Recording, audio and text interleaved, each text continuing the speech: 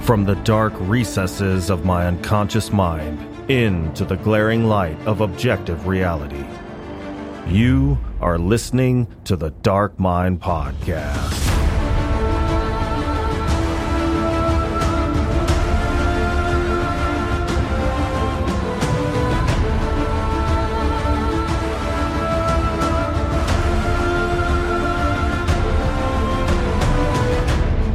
All right, friends and familiars. Thank you for tuning in to another episode of the Dark Mind Podcast, where we explore the boundless realm of dark literature and film. On today's show, we have a writer of dark poetry and prose who also teaches literature at the University of Tennessee.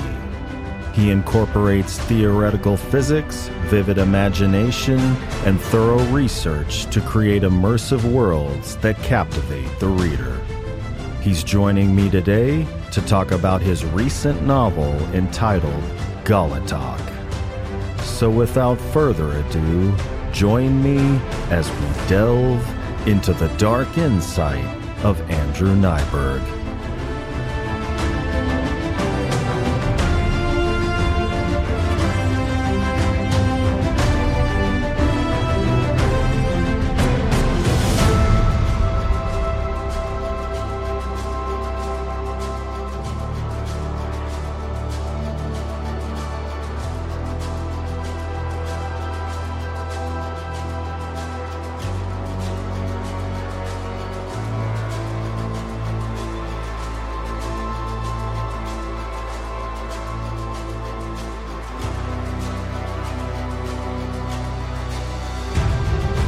Andrew, welcome to the show. Hey, thanks for having me. Absolutely. Thank you for joining me on this 8th day of October 2023. I thoroughly enjoyed the Mobius Doors, so you can imagine my elation when you reached out to offer me an advanced copy of your newest novel, Gallatak.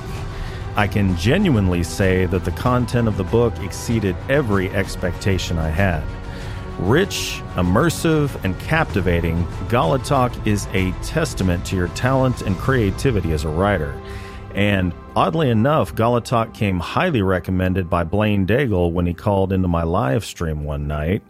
And given the glowing review from one of your contemporaries, I know it's a great read, so I'm excited to have you on the show today. Oh, no, that's fantastic to hear. You know, it's funny because I'm really proud of Mobius. That book was a real investment to create. But, you know, I do try to say this without slighting what I did for Mobius in any way. But honestly, my personal feeling about the craft, about the story I had to tell, honestly, I think Gallatak is clearly a superior novel to me. Mobius was this really crazy patchwork of almost like nightmares and hallucinations and things like that I really, really fought to weave into what I thought was a good shape. And Gallatak was one of those novels that from beginning to end felt directed. I knew what that book was from the outset. I knew what the characters wanted. I knew why they were doing what they were doing. And it wasn't a fight. It was just, honestly, like, you know, people talk about sort of that joy of writing, and as creepy and dark as I hope the book to be, it was just pure joy to write. Yeah. Well, kind of a little bit of a synopsis, so to speak. The book is about a man named Hamil E. Varka, who is sent to a remote island to join a survey team tasked with cataloging the abandoned Gallatak prison. The story takes place in post-nuclear Eastern Europe. Can you tell us a little bit about the setting and the time period?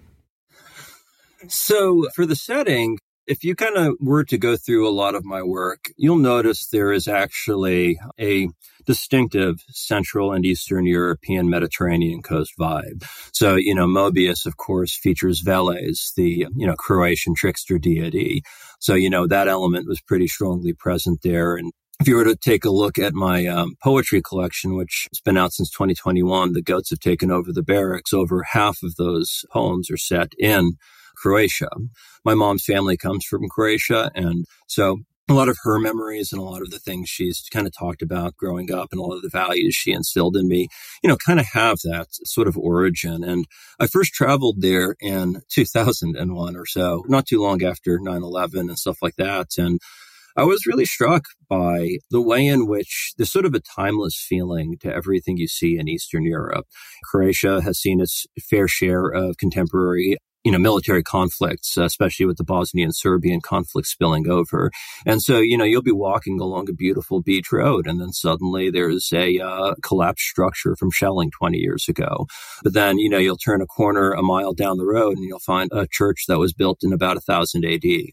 And so, you go to the next city over and you're walking through the hallways of Diocletian's palace. So you get this really crazy, side by side of things that are entirely contemporary and fresh, put right beside things from true antiquity. So, there's a certain extent to the way I view the location itself as having this sort of out of time feel where it's sort of this conglomeration of time periods. And that lends to the idea of creating this sort of retrofuturistic culture. So, of course it is set post-cataclysm, but it's also about 20 years post-cataclysm. So, society has seriously undergone reconstruction and recovery. A lot of the sort of social movements that get referred to throughout the story are further recovery and reclamation movements. And I felt it was just really fitting to have a futuristic setting that was also designed to feel like it was set slightly in the past, just because of the general vibe I get from that region of the world. So slightly in the past, you say? Well, early in the novel, so a couple of the best examples I can give is the survey team's dispatched to the island. And, they have a very superficial motivation that you hear right at the outset, that they're supposed to investigate disturbances that have been reported.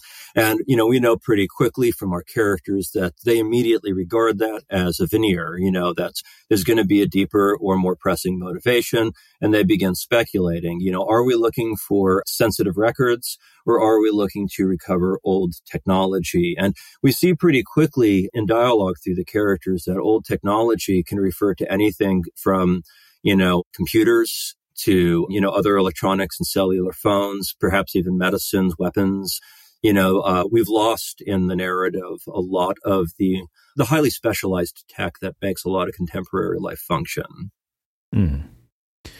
And through the context of this post-nuclear world, I was getting, just from the conversations that they had with each other, I was getting this feeling that the government post-disaster had, during the rebuilding, become this authoritarian thing.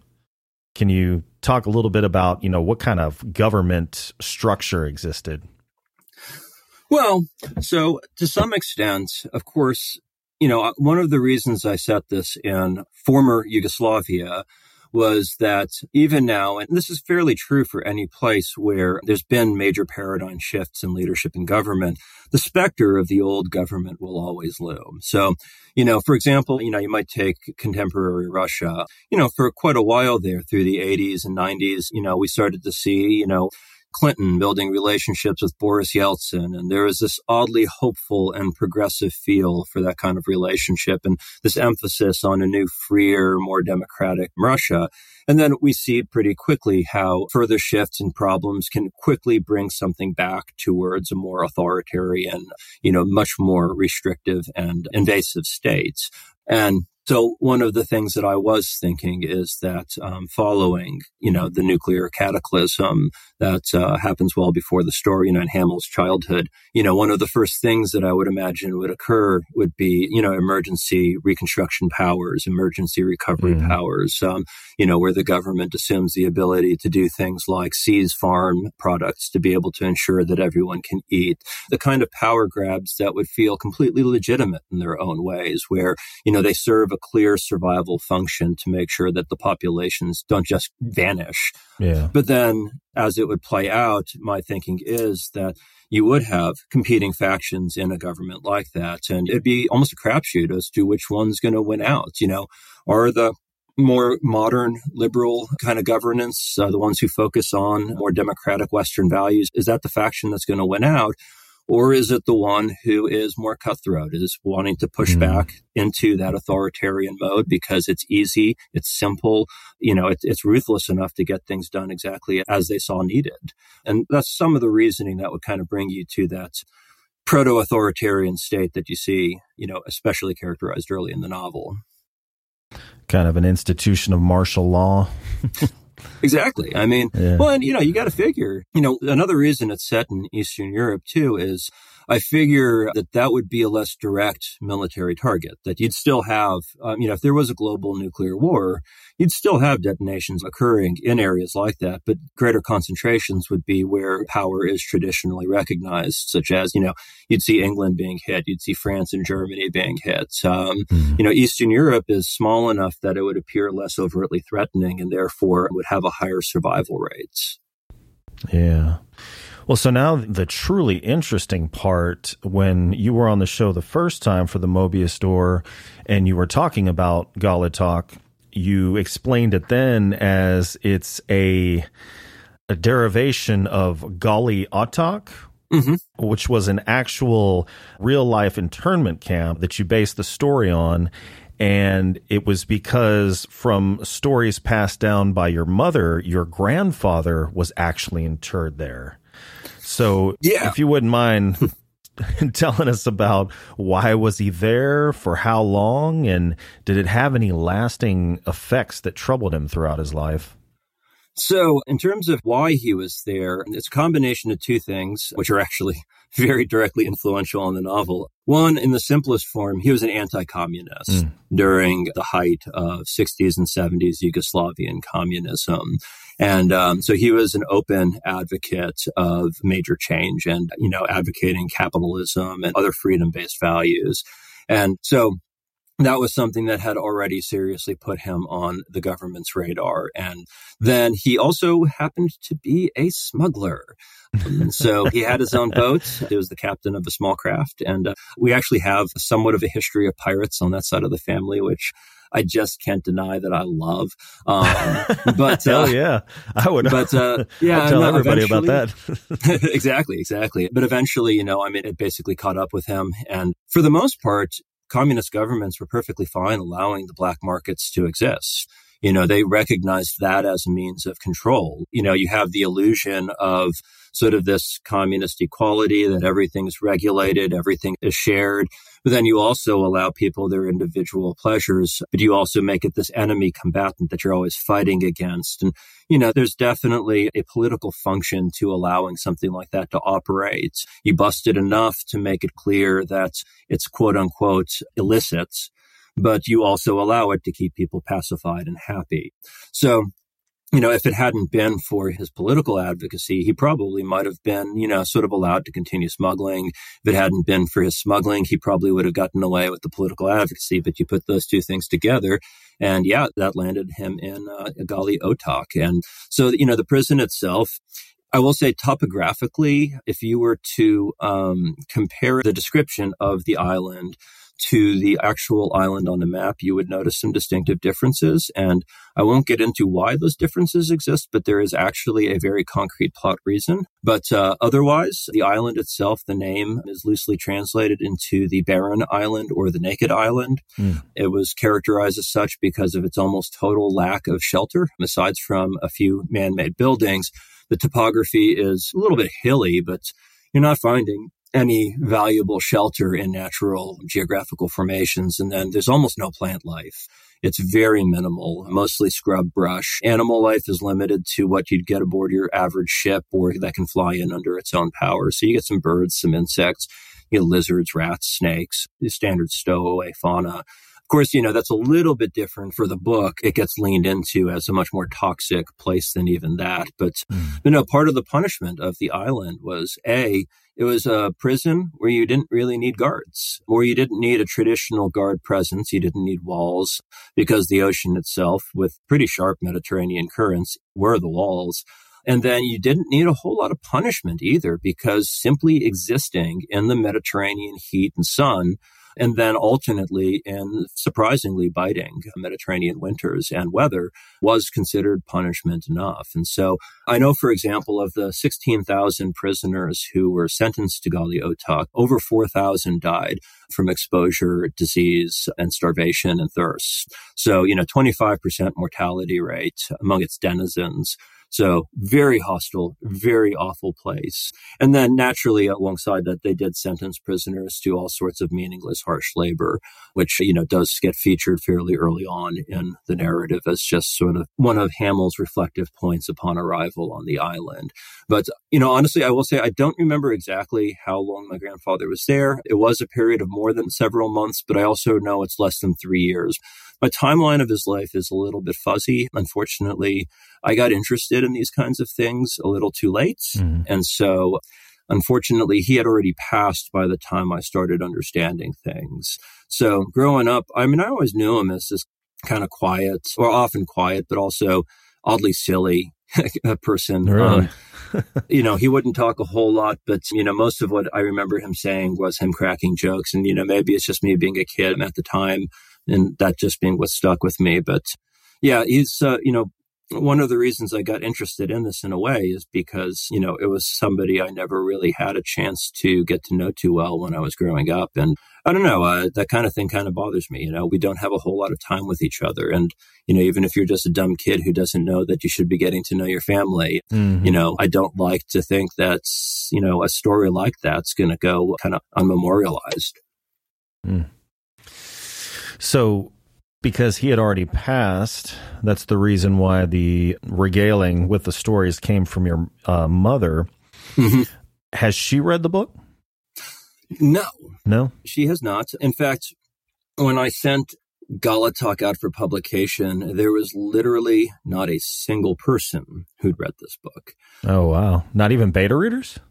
No, I had no beta readers of any kind. Actually, I didn't have them for this or for Mobius. Oh, okay. The only book I've used beta readers for at this point has been The Neverborn Thief, my young adult dark fantasy that comes out in January. That one was a little bit different because I'm not used to writing for kids. And so I actually asked a few friends who had children of an appropriate age if they'd be willing to ask their kids to read it for me so that I could get a sense of how it would resonate and connect with the target audience. But yeah, no, my mom's actually really looking forward to Gallatak, but she doesn't read on screens. And, printed full page manuscript is kind of a pain in the butt to deal with. So she hasn't had a chance to yet. So I forgot to ask, kind of circling back to Gali Otak, if you don't mind me asking, what did your grandfather smuggle? Honestly, mostly innocuous shit. Oh, okay. It was, your standard Western fare. It'd be things like blue jeans, cigarettes, alcohol, okay. Probably, candies and, things that were deemed as unnecessary Western luxuries. So he didn't have like 90 kilos of blow?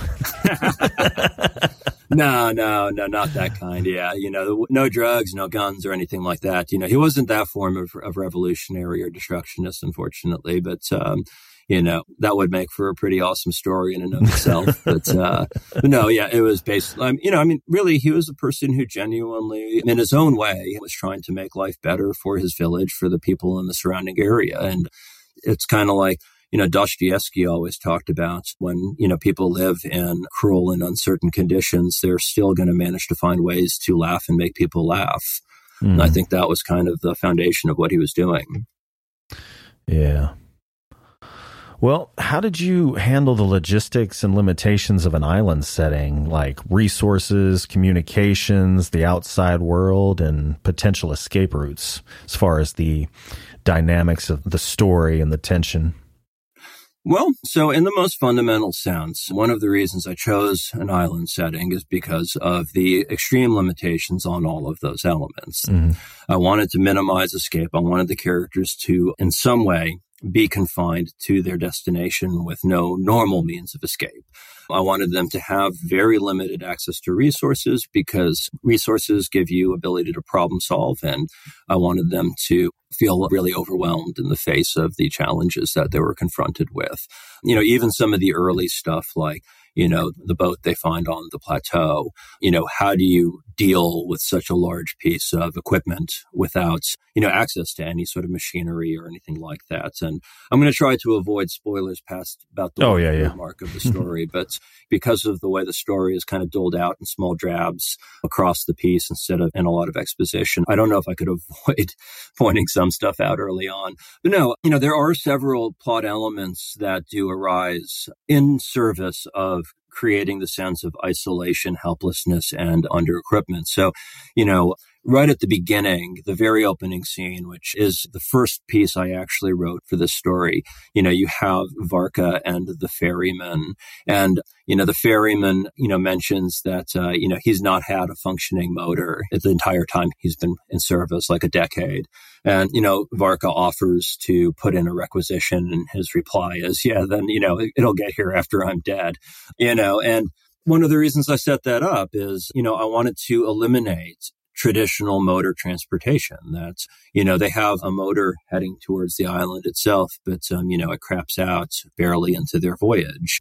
And I didn't want them to have easy access back and forth, but I also wanted to give a solid justification for why that is. So scarcity of motors, scarcity of fuel, that also helped field into some of the decisions I made about the broader setting and context of this post-nuclear society where a lot of infrastructure has broken down. So, factories to build replacement parts. Sure, factories are up and running in this story. We're not at that point of post-apocalyptic failure, but what do you prioritize? Which ones are going up first? And so, outboard motors for a largely land-based society, and you get the clear impression, I think, that these islands are not exactly thriving civilization anymore. That was a deliberate decision, though, to create that scarcity that's going to leave them without a viable craft. Similarly, having all of their supplies delivered up front and an advanced cache was another element to help create that sense of scarcity that, they arrive there and their knowledge is these are your tools and nothing more. So they arrive with the expectation that there is no legitimate possibility of timely relief. That, of course, then helps escalate tension because, they know fairly justifiably from the start that this is, while they're told this is a very routine survey, this is just a simple investigation and catalog, is putting in the parameters that if something goes wrong, you already know that they're going to be in serious trouble, but regardless of what kind of catastrophe they're faced with. It's kind of like, being a modern American citizen where, the standard knowledge at this point is that you're one disaster away from bankruptcy. You don't know what the disaster is going to be. It could be a car wreck. It could be a tree falling on your house. It could be an illness, but, all it takes is that one thing that could go wrong. Because anytime you look at your finances and you're like, I don't have 3 months worth of income set aside. It's kind of that same thing. That was the feeling I wanted to give it was kind of put simply, they're always one paycheck away from complete calamity. Yeah, scarcity is just a free-floating anxiety. It's just looming in the background. Well, one of the things I found interesting is the protagonist, Varka. I thought he was really interesting because he was the epitome of assertion.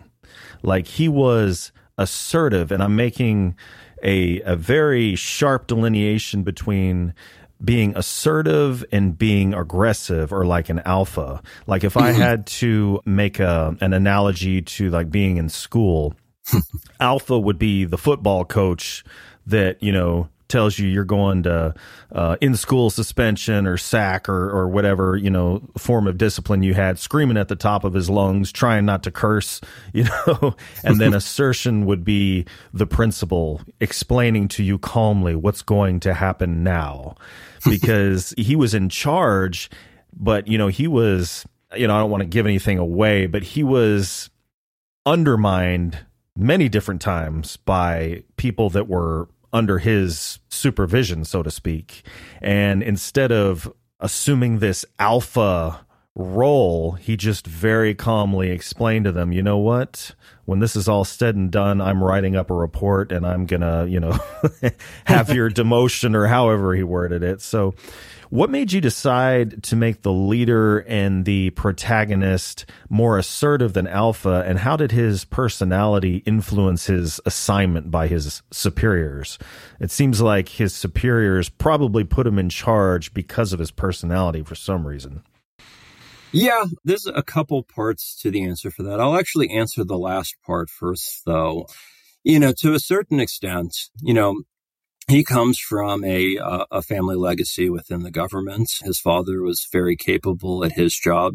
And, there is a little bit of nepotism going on there. But, I also wanted Varka to some extent to be a reflection of his dad. His dad was also a fairly upright individual, willing to do what was needed when needed, but also seemed to work with some sort of foundational moral code that created lines across which he would not compromise. And so in Varka, one of the things that he really wants to do is, he wants to restore his family and his own status to sort of a level equivalent to what his father had achieved. And so there's a part of Varka that is very intentionally trying to be his dad, that he wants to be this person who's able to navigate this really cutthroat system while still holding, reasonably true to a set of values. That's kind of the first part of the answer. And then the second part is, in terms of, both why he was chosen for the assignment and then how I've decided to have him take this approach is, the Bureau in this piece, they were sort of a stand-in for, sort of an overarching, central government body, kind of like a legislature with a lot of bureaucratic underpinnings. And let's see, what's the best way to put it? Basically, they need somebody who is desperate enough, is motivated enough to be willing to toe the line without asking enough questions. But, they're also fully aware of the competing interests that they fostered within their system. So, when they pair up Varka with a member of the oversight committee, with a military operative, they're fully aware that these different branches are definitely working with their own agendas and goals in mind. And so, Varka has an element of mediation where even when he fails to communicate, he is still always attempting to communicate and build bridges. It shows up in a lot of his relationships and conflicts over the point. Like one of my favorite scenes is his first confrontation on the island with Yost. And Mikhail, definitely squarely sides with Yost, but also can't help but expressing sympathy for Hamill's predicaments. He understands where Hamill's coming from because Hamill has communicated his stance. And that ability, as the story progresses, does improve Hamill's relationships with the people he's working with. I think it's one of the things that was, for me as an author, was something I utilized to take a lot of difficult characters and make them just a little more likable by the end. I think Hamill's ability to speak with them also helps us connect with them as characters. Well, contrary to him, you mentioned Yost seems to be the alpha female, just straight up Laura Croft. How did you ensure that her character didn't become one-dimensional or stereotypical? Oh, that's a great question. So Yost is actually just straight up my favorite character out of the story. So to a certain extent, that's part of it, is that I really enjoyed working with her character, and that really made me think about the nuances of her personality. So early on, of course, the first time we meet her, she definitely is that outright alpha, seize control and dominate personality. We see it in how she treats Varka. We see it in how she treats the customs inspector as well. That's, her approach is intimidate, demand, and take control. But that's our first impression. But I work very quickly in the story to start subtly undermining that. We see, for example, in the boats, first off, one of the things I wanted to show is on the journey across the channel that she also is a very capable person. So she's not just all bluster and wind. So that was the first thing I started working on. It's like, okay, so this person is arrogant and aggressive, but they also have some skills that are going to help match that and make them useful at least. So, I want the reader to be able to see, okay, so that's why this person's here. Maybe they're not the greatest person, but, they'll get stuff done and you can expect them to play a key role. Later on, I do increasingly try to show that much of this is, and I'm going to kind of very carefully word this, it's rooted in several different kinds of vulnerability that I also give the character as the story progresses. We both see that in some of her underlying motives that get uncovered later in the story, but then also in a couple of very specific moments of fragility, particularly trying to think of, again, the best way to word this without getting too deep into things I actually don't want to spoil. But at the end of the second foray onto the plateau, when they've taken the raft, when they get back to camp at that point, I do think we see a very different side of the character. I think that's kind of the turning point, or going to be the turning point for a lot of readers, where they understand and sympathize with her a lot more directly. Yeah. Well, you spoke about the different agencies all competing, with their own agendas. So it was kind of like everybody had their own objective, but nobody really knew what the whole narrative of the story was. They just knew what part they were playing. They didn't know how, in the grand scheme of things, they were interacting with it. So how did you decide on the hierarchy of information within the team? Was there a method to who knew what? So to some extent, there's a really kind of simple foundation to it, which is I really did focus on looking at the nature of their job, the role that I figured that job would play. So, with Brogdon, for example, he is a liaison for the oversight committee. And so of all of the characters, he has the largest amount of personnel history for the people involved. And he also has the largest amount of access to financial records and things like compliance reports and things like that. So, I kind of figured that in terms of his orientation towards the island, he's going to have this really bureaucratic view of the things that have happened there. So, he's going to be the person who knows the history of the island through its incident reports, for example. He's going to know the characters by the demerits and accolades that have been placed on their record over their years of service.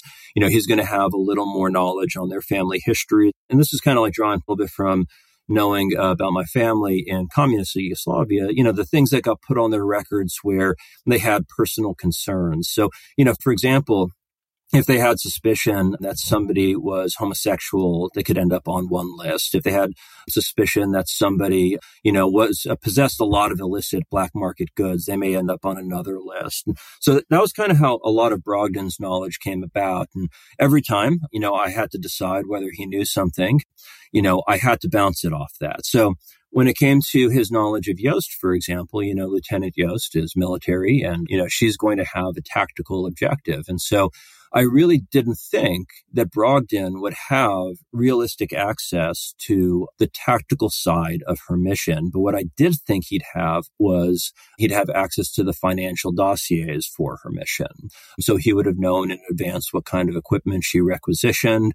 And then I'd be able to ask, okay, so if he knows what she's requisitioned, what can he glean about what her real purpose is going to be? And so on and so forth. And then Hamill, of course, he's our point of view character, and to a certain extent, I deliberately put him on the bottom of the information totem pole because at the end of the day, his reason for being there really is nothing but a timekeeper. He serves a purpose very similar to a warrant officer on a ship, where his duty is simply to ensure that other people do their duties. It doesn't matter that he understands why they do it, as long as he keeps an accurate log that they're doing their duty in the way that he expects them to do it, then he's doing his job correctly. And, so he's really there just to be like, hey, if Yost isn't investigating, isn't heading out into forays into the island, he would be then reminding her to pick up the pace that, she has things that she needs to be taken care of. If the technicians aren't, working to restore communications, that's going to be something he's primarily concerned with, is investigating why they're not, making sure that they continue to do their job once he knows why. Let me preface this next question with, you did a very good job of this, but I was curious to know how you balance the suspense of providing partial information without making it confusing for the reader. Because I can't remember in the previous episode what you said about whether or not you outline, but I'm sure, especially if you don't use beta readers, that because you're neck deep in the story, it would probably be really easy to write it to where you're like, yeah, this makes total sense. I'm following it fine, but not realize that people that aren't neck deep in it because they're not the author are like, what the hell is going on? I don't understand this. But as I prefaced earlier, you did a great job of sewing it all up. I'm just curious, how do you do that? Is that detailed outlining or? No. So, damn it, I wanted it to make sense somehow. Well, okay, so there's a couple ways I can approach that question, though. One, I will say straight out, no outlining whatsoever. The first draft of the story was written linearly from beginning to end. The only exceptions to that were initially on the island of Midway. It's actually Yost, Brogdon, and Efta that meets Hamel. And I decided to push Efta back to the island in order to accelerate their journey to the island. In the process, there was another minor character. He was the supply master, and I ended up eliminating his role entirely and collapsing it into Tomka, the engineer. And so both those elements got heavily blended into a later part of the narrative. Fortunately, it wasn't really the biggest of transitions. It was really just a question of extending a couple of dialogues. And I built, I think, one new scene with Efta to make sure that a few very key pieces of information were inserted. But then the only other structural change is that, so the best way I can put this is that, there's a certain point at which, there's an earthquake on the island. And almost everything that follows until the reuniting of a couple key characters was inserted in the second draft. Otherwise, though, everything else was invented completely linearly. The stuff that was included at the end, there's a scene where one character leaves a video message. I don't know if you recall that, but that scene was very specifically included to tie together some of those breadcrumbs that I'd been putting throughout. So, I had read through it again. And I read through it several times in revision. And one of the reads was very specifically taking careful note of where are the artifacts of the larger world? Where have I built in these larger story questions, to make sure that the groundwork is there. And anything I felt like it had not been provided clearly enough for the reader did end up in that particular element. So there were a few details I hammered out just to make sure that everything was as clear as I needed to be. Otherwise, though, the models for the story, a huge amount of this piece was built off of the more contemporary influence of Annihilation by Vandermeer. It's one of my modern favorite books. And one thing I love about it is, Annihilation itself feels like a contained novel, but holy shit, it does not explain itself. You reach the end and you have no clue what's actually happened in the broader context. You know exactly what's happened moment to moment for these characters, and you can speculate all you want. So that was part of the design influence. I kind of held it up to the Vandermeer test of, how am I giving information and mystery compared to a pacing like Annihilation? But then also my favorite novel of all time is Kafka's The Trial. I've read that book 18, 20 times at this point, and, I've taught it repeatedly. And, one of the key parts of that story is that it doesn't have a rational explanation at the end. There are plenty that you can speculate on, but there is no concrete answer to what really happens in that story. You're deliberately alienated from fundamental truths of the narrative. And that was also a guiding principle I brought in, was that, I don't necessarily need to explain these nuts and bolts. There's a lot of things that I can leave blank, a lot of gaps I can leave. It's set, early on in the story, you see that the sky is perpetually overcast. You get references to nuclear detonations. I expect people to put two and two together and start filling in the gap of a nuclear winter, maybe start thinking about how a nuclear war would have come about. There's answers to all those questions. I've actually thought through a great deal of the history of this world, but I also decided that I really didn't want to give a lot of those answers and instead to favor the less is more policy where I tried to give what was most immediately relevant to Hamill's experience. If this wasn't a first-person novel, I might have felt differently, but, because he is this character who's been deprived of many kinds of key information, I really wanted to present the history that I do as if it was seen by him. Well, so I hope this isn't a spoiler, but part of the story is the crew coming across logbooks, ID badges, notes, stuff like that. And I actually learned a new term in a previous podcast episode. I was interviewing Brianna Morgan, and we were talking about her book where, like, the beginning of a chapter would be a police report. And I think I called it found fiction or something like that. And she said, well, the term, and she's like, I very rarely correct people on this because it makes me sound, shitty. But she's like, the proper term, if you want to actually somebody, is epistolary fiction. So how do you feel the epistolary format impacts the intimacy or personal connection of the horror for the reader in your book?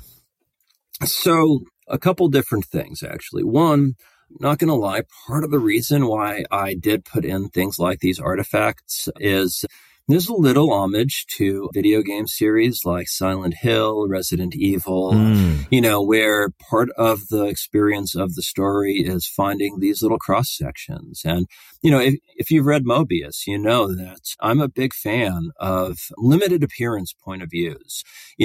I've had this conversation, kind of informally with folk, but one thing that's distinctive, I think, is that you almost never see through Velius' point of view until the very end of the story. One of the last chapters is actually in his viewpoint. Otherwise, though, the only way you encounter him is by seeing his chain of victims across Millwood. So, you run into Barclay at the old abandoned church right in the beginning. Then you run into the three teens on the water tower. Then the little girl, Millie. Each of those, in one capacity or another, is a victim of this force as it takes its journey across the city and as it equips itself to try to accomplish its goals. And I really love writing those limited window viewpoints where you're exploring characters who just don't have the full knowledge. They're only getting this glimpse of something that's much beyond themselves. Because I think to some extent, that idea of horror, there's a huge part of it that does come from the limitations of our perspectives.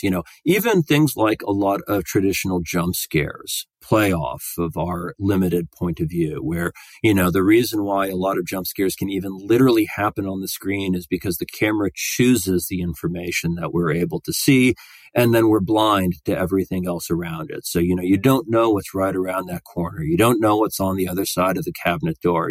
Spoiler, it's a screaming cat. But no. So these epistolary elements, first off, give us this glimpse into these points of view, and they're all seen different parts of a very horrifying history. So, you have that opportunity to tantalize your audience with things that you can tell in a succinct form that you also don't have the space or you don't have a plausible way to realize as an experiential chunk of the narrative. So yeah, the logbook of the Saru was one of my favorite elements to create. And I actually modeled that loosely after the Book of Khazad-dûm in Lord of the Rings. As a child, that was one of my favorite scenes, and I'd always wanted to incorporate something like that in a book I wrote, and that's kind of my homage to that. But no, I guess that really is the biggest chunk of it. Actually, no, there is one more thing. It also creates the sense that people have been here before. Continuity and persistence of world is one of the most important psychological tricks that we as authors need to establish. It's kind of like as a child, object permanence. We learn that the ball doesn't disappear from existence just because it goes out of sight. And things like epistolary elements, found artifacts, scraps and notes and things like that give us this sense that there were full lives being lived in the place that the story is set, but at a time that the story is not set. Well, you kind of changed the context on this next question with what you revealed about your grandfather as far as the fact that he was a smuggler. The island in the story is utilized as, I don't know what you would call it, like a way station for smugglers. So when I think smugglers, I think, like I said, 90 kilos a blow or whatever, and of course, along with that, dangerous people. So when smugglers were mentioned in the story, I wasn't really thinking about like a benevolent revolutionary, trying to help people with goods, some comfort and some necessary.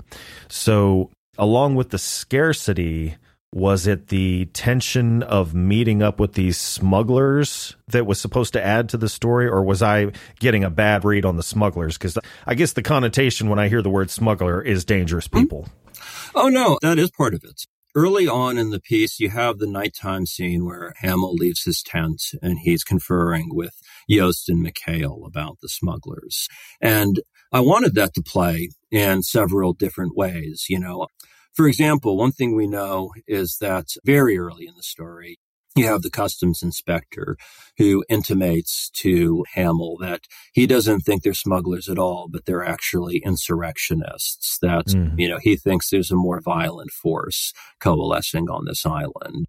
Hamill's pretty dismissive of that, but, it does raise at least something of a specter that this is something that people think about, even if it's not necessarily something that's always treated as realistic. But then, at the same time, isolated on an island, it's worth noting that this force, this survey team, they have a military component, but when you really come down to it, it's not like they're a formidable fighting force. Lieutenant Yost and Mikhail are the only two combat-capable people, aside from arguably people in the team who might have had more training than a civilian. But, they don't come across, I don't think, as like this military squad of badasses. I certainly hope that wasn't the feel that people get. And so, they end up in this very remote, very unmonitored setting. And, let's say that these are smugglers who, are just smuggling in blue jeans and candy and vodka. That was still a serious offense under these governments. And people were literally imprisoned in places like Gali Otok for those kinds of offenses. And so if you're facing a threat of severe punishment, and we know that punishments in the Bureau can be very severe very early on, it doesn't matter if you're smuggling cocaine or heroin or if you're smuggling blue jeans, that, if you think it's the difference between a serious sentence and escaping scot-free, wouldn't you kill the people who are, on the island with you when no one would ever find their bodies? Fair point. Yeah. I wanted them to feel a legitimate threat early on, and partially through ambiguity. I mean, we don't know what they're specifically smuggling. We get some reference to like smuggled coffee and stuff like that right at the outset. But, I really did want it to be this sort of ambiguous force that Hamill doesn't really know what he might be up against, and that they represent, in a way, a greater threat than they realistically might have been, because he doesn't know. They could really be capable of anything. Well, so I was, I'll wait till you're done drinking, because I don't. This next question. I was never a fan of jellyfish, and I'm even less so now. So you can say as little or as much as you want with regard to this question, as far as like if you think you're treading on spoiler territory, but I just need to know, is this an actual species that I need to worry about? So, the opening scene with Hamill and the ferryman is the very first scene that I wrote for the novel. And the jellyfish are a prominent conversation topic in that scene. And that was one of the first things that emerged in the telling of this story. And it very much helped set the tone for the whole piece. So the jellyfish in question is itself, I would say, a unique species that does only exist in the book, but it's directly inspired by the box jellyfish, which has always, to me, been one of the single most terrifying creatures on the planet. I don't know if you're familiar with box jellyfish, but they live only off the coast of Australia, the southern coast specifically, and they have one of the single deadliest stings in the entire world. And it's an unstoppable neurotoxin that even if you survive the sting, you're going to spend 2 to 3 weeks in completely agonizing, intractable pain. The best solution to it is to be placed in a chemically induced induced coma during which you will still feel pain. Oh my And God. it can kill people in minutes or hours at most. And here's the scary part. There's two sizes of box jellyfish, and the small ones are a little bit bigger than a quarter, and they are transparent. So, if you're in the water and the water is at all foamy and wavy like it is on the shore, typically, you really have no way of seeing one of these things even coming for you. So, I did make them black in the book, but the reason I did that is because of the perpetual overcast of the world of the story. That, to me, that was an adaptive trait, that they went from transparent to a darker tone to be able to hide more effectively in the water. God, the Australian coast, isn't that where a large population of great whites kind of congregate? Oh, yeah. I mean, most things in or around Australia are pretty much just designed to kill you. Jesus. That you also get... How is that not an epidemic of... Well, how do they not have... They shut down the beaches for about 3 to 4 weeks every summer, or I think it is. I'm not sure of the season, to be honest. But yeah, there's about 3 to 4 weeks at a time where they shut down the beaches and waters to allow the box jellyfish to bloom and migrate away. Yeah. So, literally it prevents them from using the ocean. Just to give a... No problem here. Just let me know when to stay away. Yeah, I mean, I've always been uncomfortable with jellyfish to begin with. Mm-hmm. I used to see them as a kid in Florida on the beach, washed up, and I was always very sternly taught to stay away from them because they could still sting you after they're dead. Mm-hmm. So, I mean, that's another thing that kind of went into this. It's this thing that, even when you kill it, it's still perfectly capable of harming you just as badly. So, just from the thematic point of view, I mean, there's so many things about jellyfish that, just bother the hell out of me. And then they're such a weird life form too. I mean, there's nothing else on Earth that's like them aside from other branches of their family tree. They're so foreign and alien. And yeah, I mean, I wanted this place to be uncanny right from the start. I wanted it to feel like it was on our Earth, but also like not of the Earth, because nothing you see there seems like it should be. Yeah. Yeah, what was the name in the Matrix? What's the name of those monitoring devices that look like big jellyfish? The Sentinels, yeah. Mm-hmm. Yeah, effective archetype to model those after. Jesus. Well, the worlds you create often feel like characters themselves. How do you approach giving them depth, history, and personality? And I'm referring to, obviously, Gallatak as well as the Mobius store. Well, I mean, I think this is just a fundamental question. And I've touched on this a little bit already, but one of the things I think a lot about, and this isn't just held to my fiction, but also is in my poetry, it's what makes things feel real. When I talk about writing to my classes, I spend a lot of time talking about cognitive elements. So, for example, one of the first things we talk about is image, right? It's a natural starting point in a creative writing class. And one thing I always like to introduce is the idea that we don't just have 5 senses. And I don't mean like, sixth sense, ESP. If you get into the real cognitive science of it, they actually do believe we have anywhere between, 10 and 15 sensory apparatuses. The example I like to use for the classroom purposes beyond the core 5 is our sense of time. That, regardless of external cues, we're capable of recognizing that time passes. And one of the reasons that really matters is that when you're reading, the amount of time it takes you to read passages is a huge part of your perception of the way in which time is operating in the story that you're reading. Let's say you have a scene unfolding and it's a character, I don't know, making eggs, okay? And it takes them 20 minutes to read that scene. You're going to create dissonance. There's going to be a problem between their perception of the passage of time and the amount of time that you're being told passes in the scene. If it happens too quick, you're going to get the same thing. And you can play with that. Of course, you may want that effect. But, if it takes 5 minutes to cook an egg, if you wanted to create an accurate reproduction of that, you have 5 minutes worth of reading time. You could fill it with whatever you want. Oh. So it's not just description. It could be character thought and reflection. It could be digressions into history. But if you want to create that accurate feel of 5 minutes, you want your reader to take 5 minutes to read through that passage so that the action is completed in that amount of time. If you want it to feel faster, you accelerate it and you do it faster. If you want it to drag, you slow it down and you make time drag. So, I talk about a lot of different cognitive elements. And so similarly, when we talk about describing things, one thing I love to explain to explain and talk about with classes is that if you want to create a setting, one of the first things you have to think about is how we process any location we're in. So we always, for example, at any one point, have a focal point for our vision. So you can't describe a setting without giving your reader something to look at. It could be a statue. It could be a particular tree or a bench or a person, but our eyes are always going to fall on a specific detail. Once you have that, you also know that there has to be an immediate context. You never look somebody in the eyes and forget that there's a face surrounding it.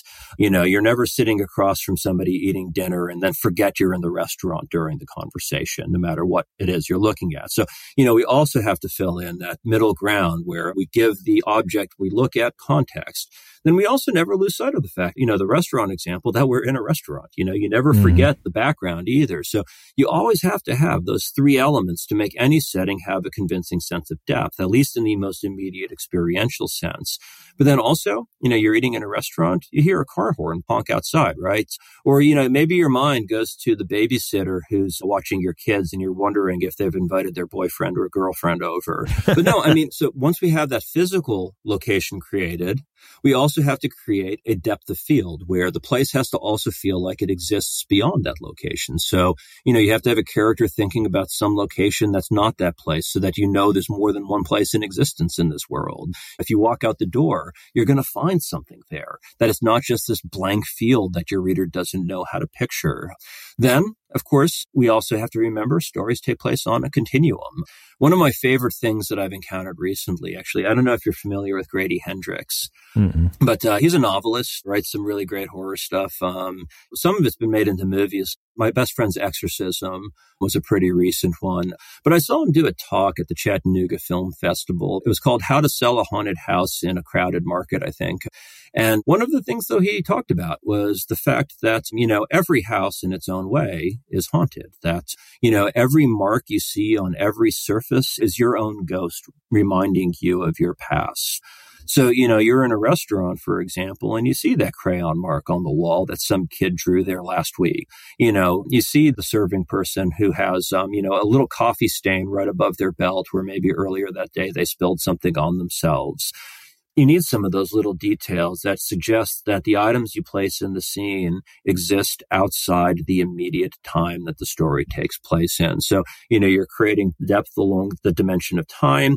You're creating depth beyond the space you've created. And then also you create a broader world surrounding it. And each of those elements has got to be addressed in some way or another. I try not to concentrate it.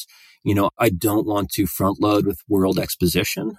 But, in Gallatalk, for example, one of the things that I had some of the most fun doing actually was, when Brogdon and Hamill first talk, they keep talking to each other in these really dismal and bleak platitudes. Things like, what is it? Life's too short for nature to decide what kills you. Things like that, where, you think about, what are the sayings that are going to come out of this world? Because that also then suggests the history of the world. A lot of the cliches and idioms of language are really fundamental to reflecting who we are as people. To be honest, I think to some extent, I'm now starting to kind of just preach straight out of Tolkien's book, and his views on linguistics, which I've always been interested in since I was a kid. And to some extent, that idea that everything we say and everything we make is loaded with the history of our culture. I think there's a lot of validity to that. Yeah. Well, so how do you decide on the limitations or boundaries of the worlds? Like, are there lines you won't cross, like this isn't possible now, but it very well may be in the future, or this is probably outside the realm of reality, but at least logically I could sell it to the reader, or it doesn't matter if it's completely supernatural? So this actually traces back to our last conversation a little bit, talking about Mobius store, where there is nothing that happens in Gallatalk that hasn't been explored in theoretical papers. The way these elements and theoretical events are combined and the way they unfold, that does, form a lot of the realm of fiction. But everything has a grounding. Everything has a root that I then extrapolate off of and speculate from. And I mean, hell, some of the things I picked even echo old science fiction and stuff, things that are going to be popularly familiar enough that I think most audiences will start to recognize them when they come across them. Even now, I just finished the primary draft of a hard science fiction novel with some horror elements. And it's definitely got some pretty out there stuff, but just like this, every single thing that's gotten put into that story was inspired off of some piece of physics, astrophysics, astronomy, contemporary research that I've read in the last, say, 5 years. And yeah, Galactic's not too different, where it's got some fantastic elements. I mean, honestly, some crazy ass shit happens at the end. One of the things that I actually sort of set out was I wanted to let a little loose with Galactic at the end. And, I won't get too much more into that, but I will say that, with Mobius, the concept of the title, the Mobius door, caused me to take what I felt was a fairly restrained approach to the ending. I know one reviewer described the last act of Mobius as mind-bendingly weird, but I also didn't opt for large-scale violence and overt destruction. I really went for a much more point of view based kind of cataclysm. And yeah, Galactic, I decided I wanted to go a little bit bigger, a little more spectacular. So I was willing to kind of push and let go, but I also was very careful to think about exactly why this happens. And if we were to have a conversation about this with all spoilers on the board, I could give you a very exact mechanical reason why the late stages of the story come out as they do. Well, secondary characters often serve to highlight or contrast certain traits of the protagonist. So how does the character of Brogdon, who, from the very beginning, getting stung by those god-awful jellyfish, spends a large part of the story convalescing, how does he play into the dynamic of the novel? So there's multiple reasons, actually, that he does. So right at the outset, he's the first real character that Hamill meets. And, they do have a fairly friendly and respectful, repartee between them. I really loved writing their early scenes together, actually. That was some of the most fun, just to sort of get my feet in the voice of this world. But a couple of things I did want to set up very early on was that, first off, that Brogdon in many ways represents some of Hamill's greatest fears about this survey, where the first story or history that we learn of Brogdon is his solution to the problem he faced with Supervisor Obel, which, of course, is a pretty harsh scene in and of itself. And so, Brogdon is this person who's supposedly roughly Hamill's equal in terms of the fact that he's monitoring Hamill's performance, but otherwise he's really kind of a secondary role in the survey's hierarchy or, leadership hierarchy. But he's clearly more physically intimidating than Hamill is. So, he immediately represents this potential threat of punishment. But then also, Hamill does note that in several ways, Brogdon appears to potentially be past his prime. That's, Hamill himself is really hoping to be able to reassert himself into position of quality with the Bureau. And Brogdon also quickly reminds him that capability may not be enough, that if he takes too long, if he drags too much, he may end up being this washed up almost was that is never able to get back to where he hoped he would be. So that's part of it. But then also, I wanted to establish that initially Hamill was going to be very uncertain about where the real threats to his authority were going to be. And so, very quickly, he encounters Yost, and, Yost, as we've already covered, has a very domineering and aggressive introduction, both in terms of how she interacts towards Hamill and then how she treats the customs inspector. And so, very quickly, Hamill is forced into the position of reevaluating his initial assessments and anticipation. And then on the boat journey, Brogdon's physical prowess is actually very quickly affirmed through the rowing, but then he's immediately taken off the board. So this, potentially capable, potentially, menacing force is almost instantly neutralized. And it reminds Hamill of his vulnerability, but it also reminds him of Jost's vulnerability as well. And then later, Efta and Tomka and Mikhail, that's, in a lot of ways, thematically, and this ties back to that earlier question, if Brogdon had not been stung by that jellyfish, I don't think that Hamill would have been able to do as much as he did to navigate evenly the conflicts that he's facing, because I think he would have seen his threats as more severe and less fragile than they really are. I wanted that scene to be sort of this warning that, hey, any one of these characters, no matter how violent or destructive they could seem, can also fail in, a blink of an eye.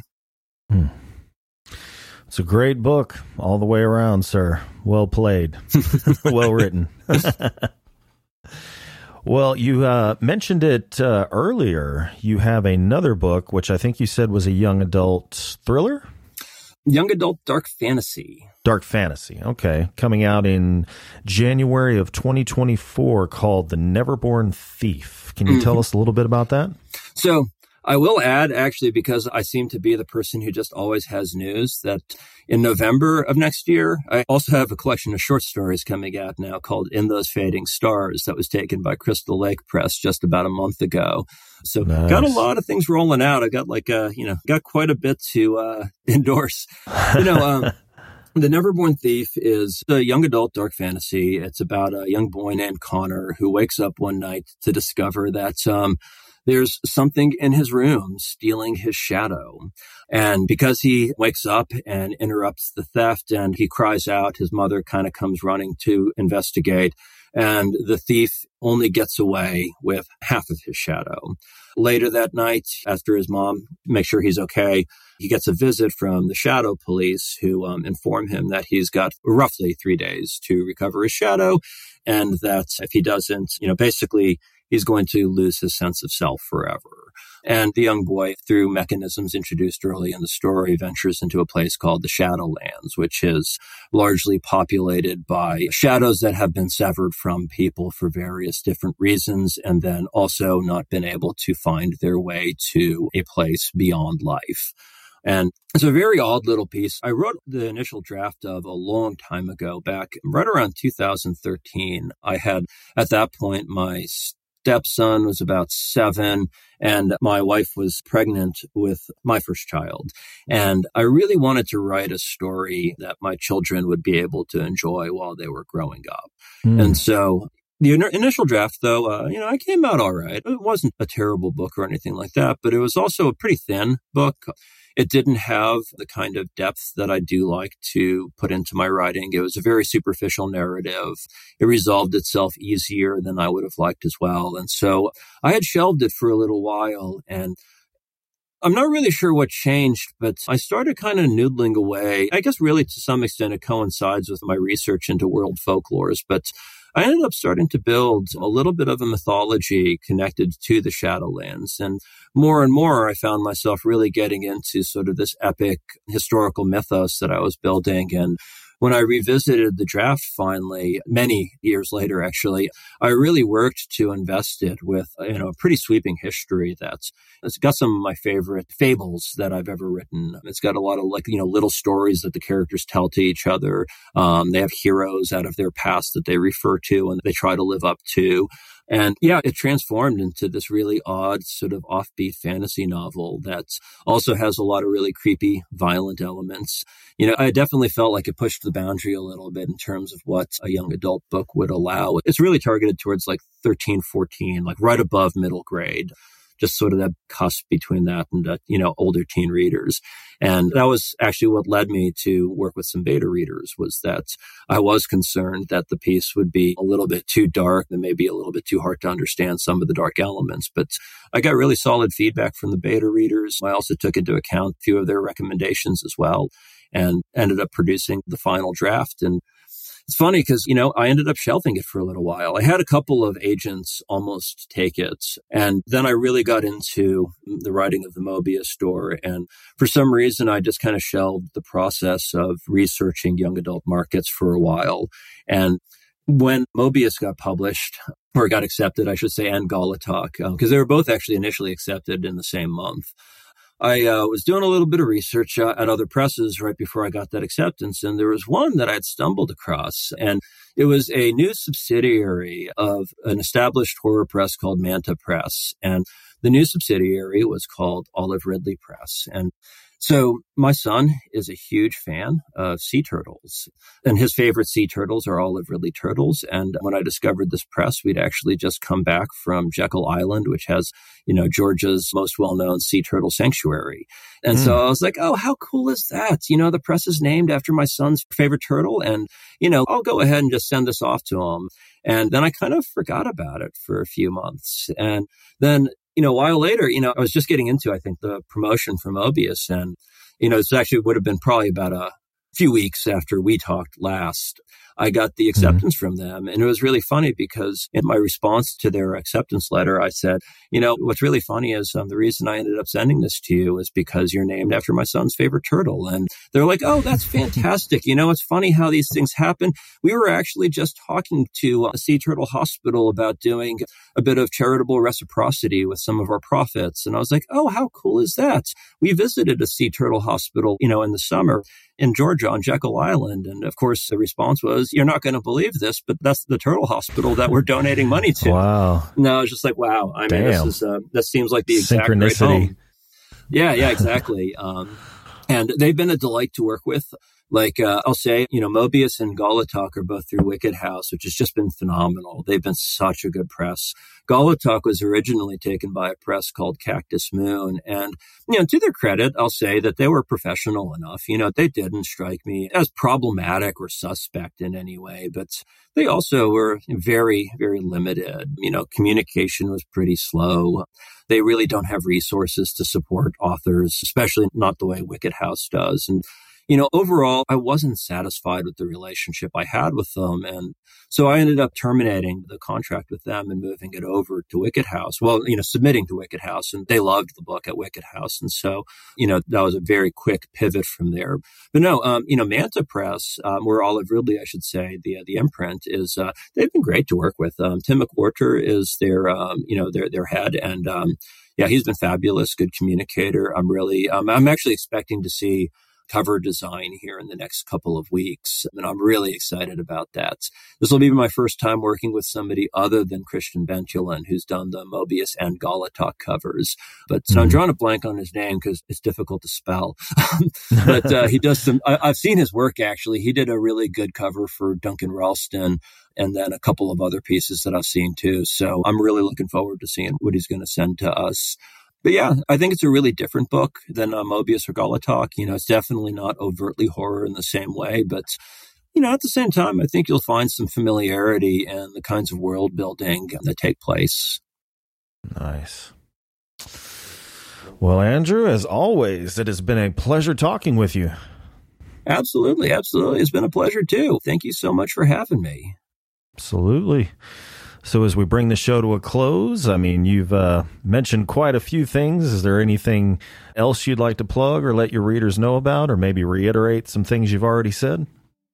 That's a tough one, but if I wanted to plug anything specific, actually, I did mention that I've got a short story collection coming down the road, but I do have 2 pieces of short fiction that have come out recently that I'm super thrilled to be sharing with folk. I have one piece in a magazine called Translunar Traveler's Lounge called Do You Read? And it's about 3 robots who venture into a former and dead human neighborhood with the intention of holding a seance. And it's a piece I think is just wicked good fun. And Translunar Traveler's Lounge is fantastic. And so I really want to direct folk to them. And then I have a piece in the most recent issue of Fusion Fragment called Before You Fade Away. And I've been really trying to get folk to read that one because actually of all of my pieces of writing, it's only a 2,000-word short story, if that, but it's actually probably my single favorite thing that I've written. It's one of the few stories that I've produced that literally from sitting down to write it and getting it accepted for publication. It was done in basically a single sitting. I sat down writing that piece knowing exactly what I wanted it to be, and I wrote exactly what I wanted to write, and it was taken almost instantly by an excellent magazine, and had some minor edits for grammar, just minor technical typo kind of stuff. But, that's so unusual in the world of writing. Like, I'm a huge reviser. I love going back through my stuff and tinkering and fine-tuning and just making everything feel like it flows. Like, my dialogue is always something I love going over to really think about the interplay and personalities. But yeah, this piece came out exactly in a finished form, and that's just such an odd thing. I love pointing people towards that. And it's also one of the most personal pieces I've ever written as well. So awesome. Well, I will get those links from you. Listeners at home, those links, as well as all links, are in the description. And Andrew, thank you again for joining me. Thank you. Have a great night. And thank you to everyone that tuned in. If you enjoyed today's episode, please be sure to like, share, and subscribe. Be sure to tune in next Tuesday when I will be joined by a writer of dark fantasy who blurs the connection between reality and consciousness. So until then, stay healthy, stay sane, and as always, thank you for listening. See you next time.